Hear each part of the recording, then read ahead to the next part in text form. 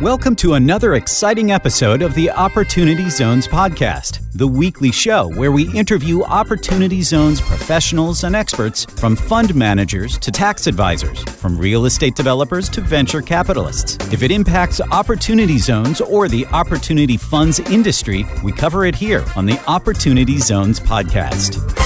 Welcome to the Opportunity Zones podcast. I'm your host, Jimmy Atkinson.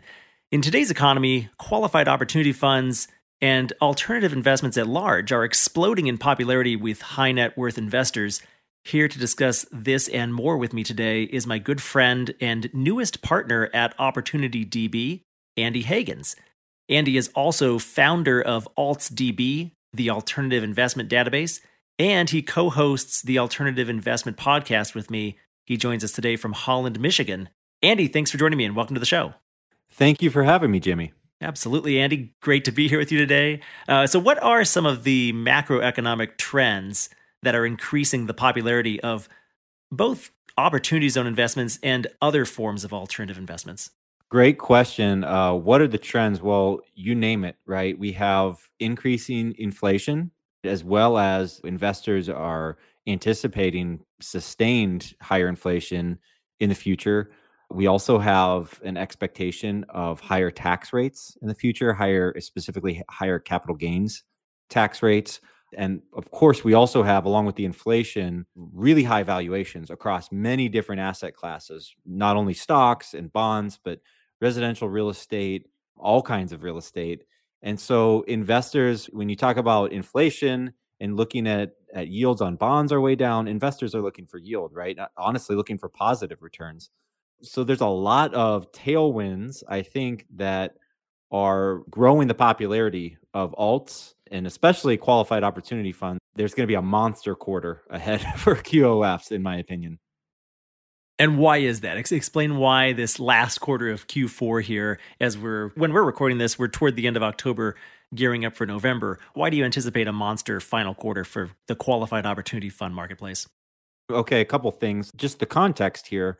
We have so many high net worth investors, very high net worth investors that are sitting on very large capital gains from their positions in the stock market, sometimes the bond market, sometimes also private businesses that they may have sold, or other direct investments in real estate that they may have recently sold. So there's a lot of dry powder of realized capital gains that many investors, as we get close to the end of the year, are saying to themselves, oh, wait a minute, I don't want to pay this giant capital gains tax bill. So in comes a QOF to the rescue, where the investor can invest into the QOF if they find a QOF that they like, and then not only defer that capital gain payment for 5 years, but also eventually receive that step up at the end of 10 years. But more importantly, as it pertains to this quarter, there's an additional tax benefit, as you well know, Jimmy, for qualified opportunity funds, where that initial deferred capital gain is reduced by 10%, but that benefit will be disappearing on December 31st. So I think there's going to be a nice little bumper crop of assets raised by these QOFs that are out raising money right now in this quarter before the end of the year. Yeah, that's a good point, Andy. Yeah, there's three main tax benefits to opportunity zone investing for a taxpayer with a capital gain. There's the ability to defer the capital gain until the end of 2026. He also gets to reduce the amount of capital gain recognized by 10%, and he gets to eliminate capital gains tax liability on the subsequent OZ investment after holding for 10 years. But that second benefit, that 10% reduction in capital gain recognition of the initial capital gain, as you rightly point out, that does expire at the end of this year, barring an act of Congress that may extend that. And hopefully we do get an extension of this program at some point, either later this year or toward the beginning of next year. Although, whether that is going to come to fruition or not is a matter of speculation at this point. Nobody knows for sure. Well, Andy, before we move on with the episode today, I actually kind of wanted to zoom out and get a little bit of background on you. I mentioned in my intro today that you're a good friend of mine, and that's actually true. I don't just say that about everybody, but you and I have known each other for going on about 20 years now, I think. So, but maybe a little bit of background on you. You've got you're quite the entrepreneur, and you've had some private equity investing experience along the way as well. So, tell us a little bit more about yourself. Yeah. So as you mentioned, I am an entrepreneur, a serial entrepreneur, and I really have been ever since I got started in my career. One of my first big successes, Jimmy, was with you, of course. We co-founded along with a third partner the ETF database at etfdb.com. And so that experience was awesome. Like I had a lot of fun running that website and really got my feet wet with financial data and macroeconomic analysis, and also just learning about the product side of investment media. So you and I, we grew that business along with our partner, Michael Johnston, and we eventually exited it in 2012. Now, you, Jimmy, you're the one who found the Opportunity Zones program, right? I've sort of been in and out of this private equity and entrepreneurial world, but you're the guy who came to me actually said, "Hey, this program is amazing." And you started this podcast, and I was happy to come alongside you as a partner to help you expand it. And we've decided to now expand our universe into the larger world of alts, which I'm tremendously excited about. Along with specifically the QOF's opportunity, there's just so much interest in alts right now. And I only see that growing in the next 5 to 10 years.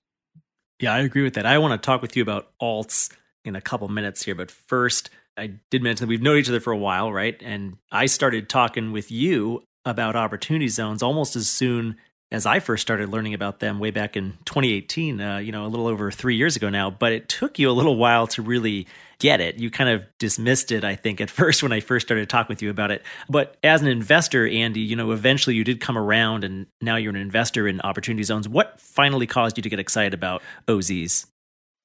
Well, I think it was a combination of two things, Jimmy. And I actually think that this is probably the case for many Opportunity Zone investors. The first thing that piqued my interest was the tax benefits, right?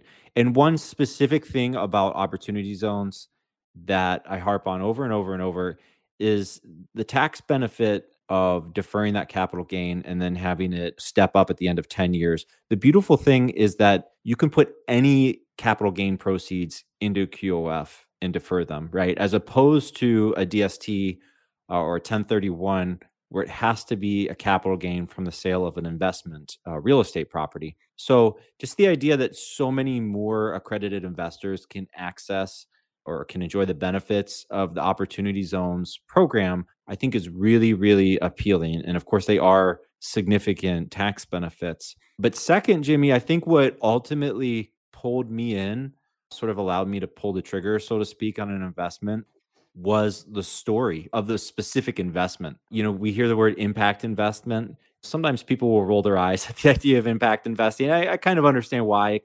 Sometimes it can get a little bit corporate with the ESG stuff.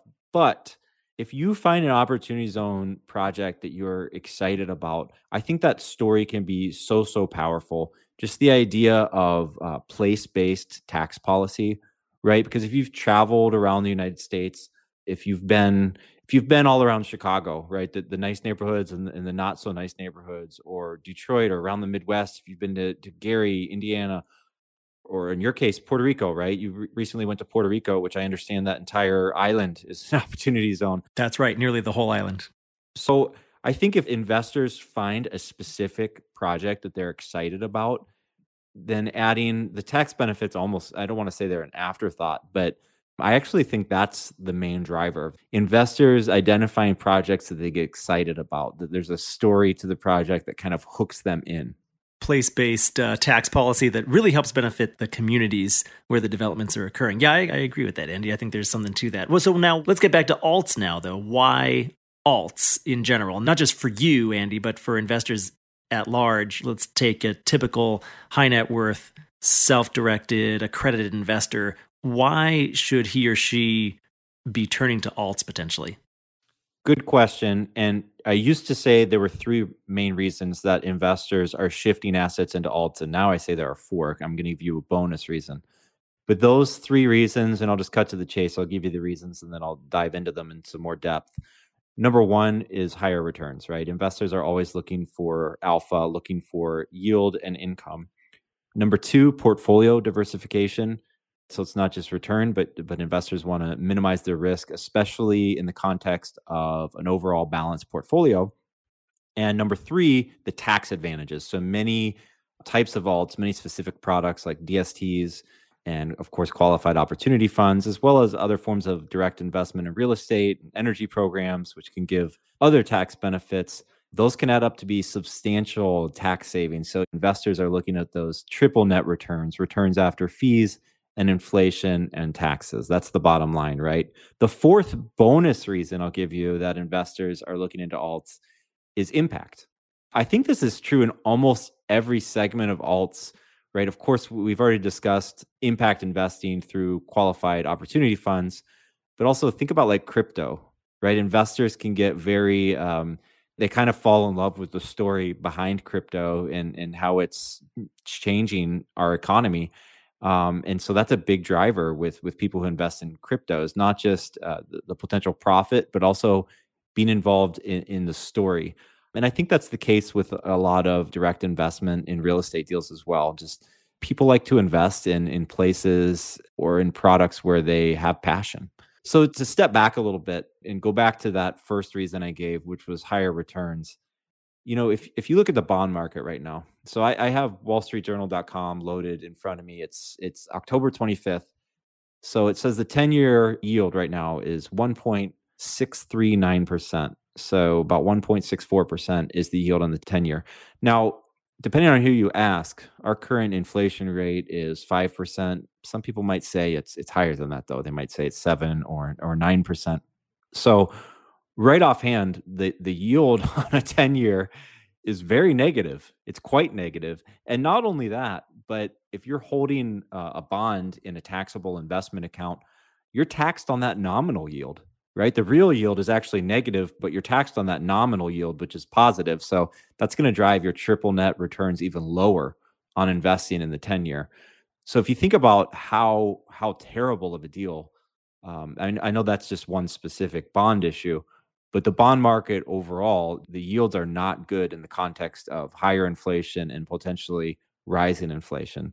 We can turn to the stock market, which has had just this huge run up. And that's great. Everyone's sitting on these capital gains, whether they're realized or unrealized. That's great. But if you're thinking about investing new money now into a market that's had this run up, it gets a little dicier. And then you can look at direct real estate investment where there's been incredible cap rate compression, or in residential real estate, housing prices are up, 20, 25% year over year. And so when asset classes get, I don't want to say overvalued, but when they've all had this run up and the yield in many of them is negative in real terms, it's only natural that investors are going to look elsewhere for yield. And then you combine that with the fact that in the news every day, you're reading about potential tax increases coming in the future. That's just going to be another tailwind for investors to take another look at alts, and especially tax advantage alts, where they can get not only yield, but they can also get significant tax benefits as well. That's great, Andy. So there's a lot of good reasons why investors should be looking toward alts. Those 4 reasons, again: higher returns, improved portfolio diversification, the tax advantages, and then, of course, the impact. That's your bonus reason for this podcast episode. So what about the Alternative Investment Podcast? You and I fired that up a few weeks ago. Can you tell our listeners what it's about and why did we choose to start it? So the Alternative Investment Podcast is a podcast about alts and direct investments. And what we already know by operating Opportunity DB and this podcast is there's a tremendous interest in alternative investments, but there's also limited information and sometimes, frankly, a lack of transparency in the world of alts. And so the idea behind the podcast is we're going out and we are talking to leaders in the world of alts and just getting information about their products, about their thought process, about their investment strategies. So it's really interesting content. I mean, some of the guests we've had on so far have just been incredible, the type of projects and projects they're doing and funds they're running. So just for instance, a couple recent guests that we've had on the podcast, we had Sam Hales from Saratoga Group talking about mobile home park investments, and just really interesting hearing about the financial opportunity there, just in terms of profits, dollars and cents, but also just how his group is managing these mobile home parks to make them, safe, quality places to live, which makes, again, that impact aspect to alternatives. So I thought that was a super interesting episode. And then one other one I'd like to bring up, another recent guest that we had was Chris Raleigh of Harvest Returns. And at Harvest Returns, they are bringing liquidity and fundraising for various agribusiness and sustainable agriculture projects. So again, if that's like a passion of an investor's, that's an opportunity for them to deploy some capital privately through this alternative investment and invest in something where they think the story is really, really cool. So on a big, broad level, we know, of course, that there are financial reasons why high net worth investors are turning to alts, and especially tax advantage alts. But the most fun part of the podcast are the people we meet and the interesting investment stories and investment theses that we are learning about as we go. Oh, fantastic, Andy. It's been a pleasure speaking with you today. Thanks for joining me. Before you go, where can our listeners go to learn more about you and AltsDB? Well, they should check out AltsDB, the alternative investment database, at altsdb.com. But they should also definitely just open up their podcast player, which probably that app is open right now on their phones. And if you just type in the Alternative Investment Podcast, our podcast will pop up so they can subscribe to that and listen to new episodes as we release them. Yeah, and we hope you do. Please do that if you get a chance to. And for our listeners out there today, I will also have show notes on the Opportunity Zones database website for today's episode. You can find those show notes at opportunitydb.com/podcast. And there you'll find links to all of the resources that Andy and I discussed on today's show. Andy, thanks for joining me. Thanks so much, Jimmy. That's it for our show today. A huge thank you to you, our listener. If you liked this episode, please rate and review us on iTunes. The Opportunity Zones podcast is produced by the Opportunity Database. Visit opportunitydb.com to learn more about Opportunity Zones and Opportunity Zone Fund investing. You can learn how to subscribe to this podcast and read more about today's guest in the show notes by visiting opportunitydb.com/podcast. And we'll be back soon with another episode.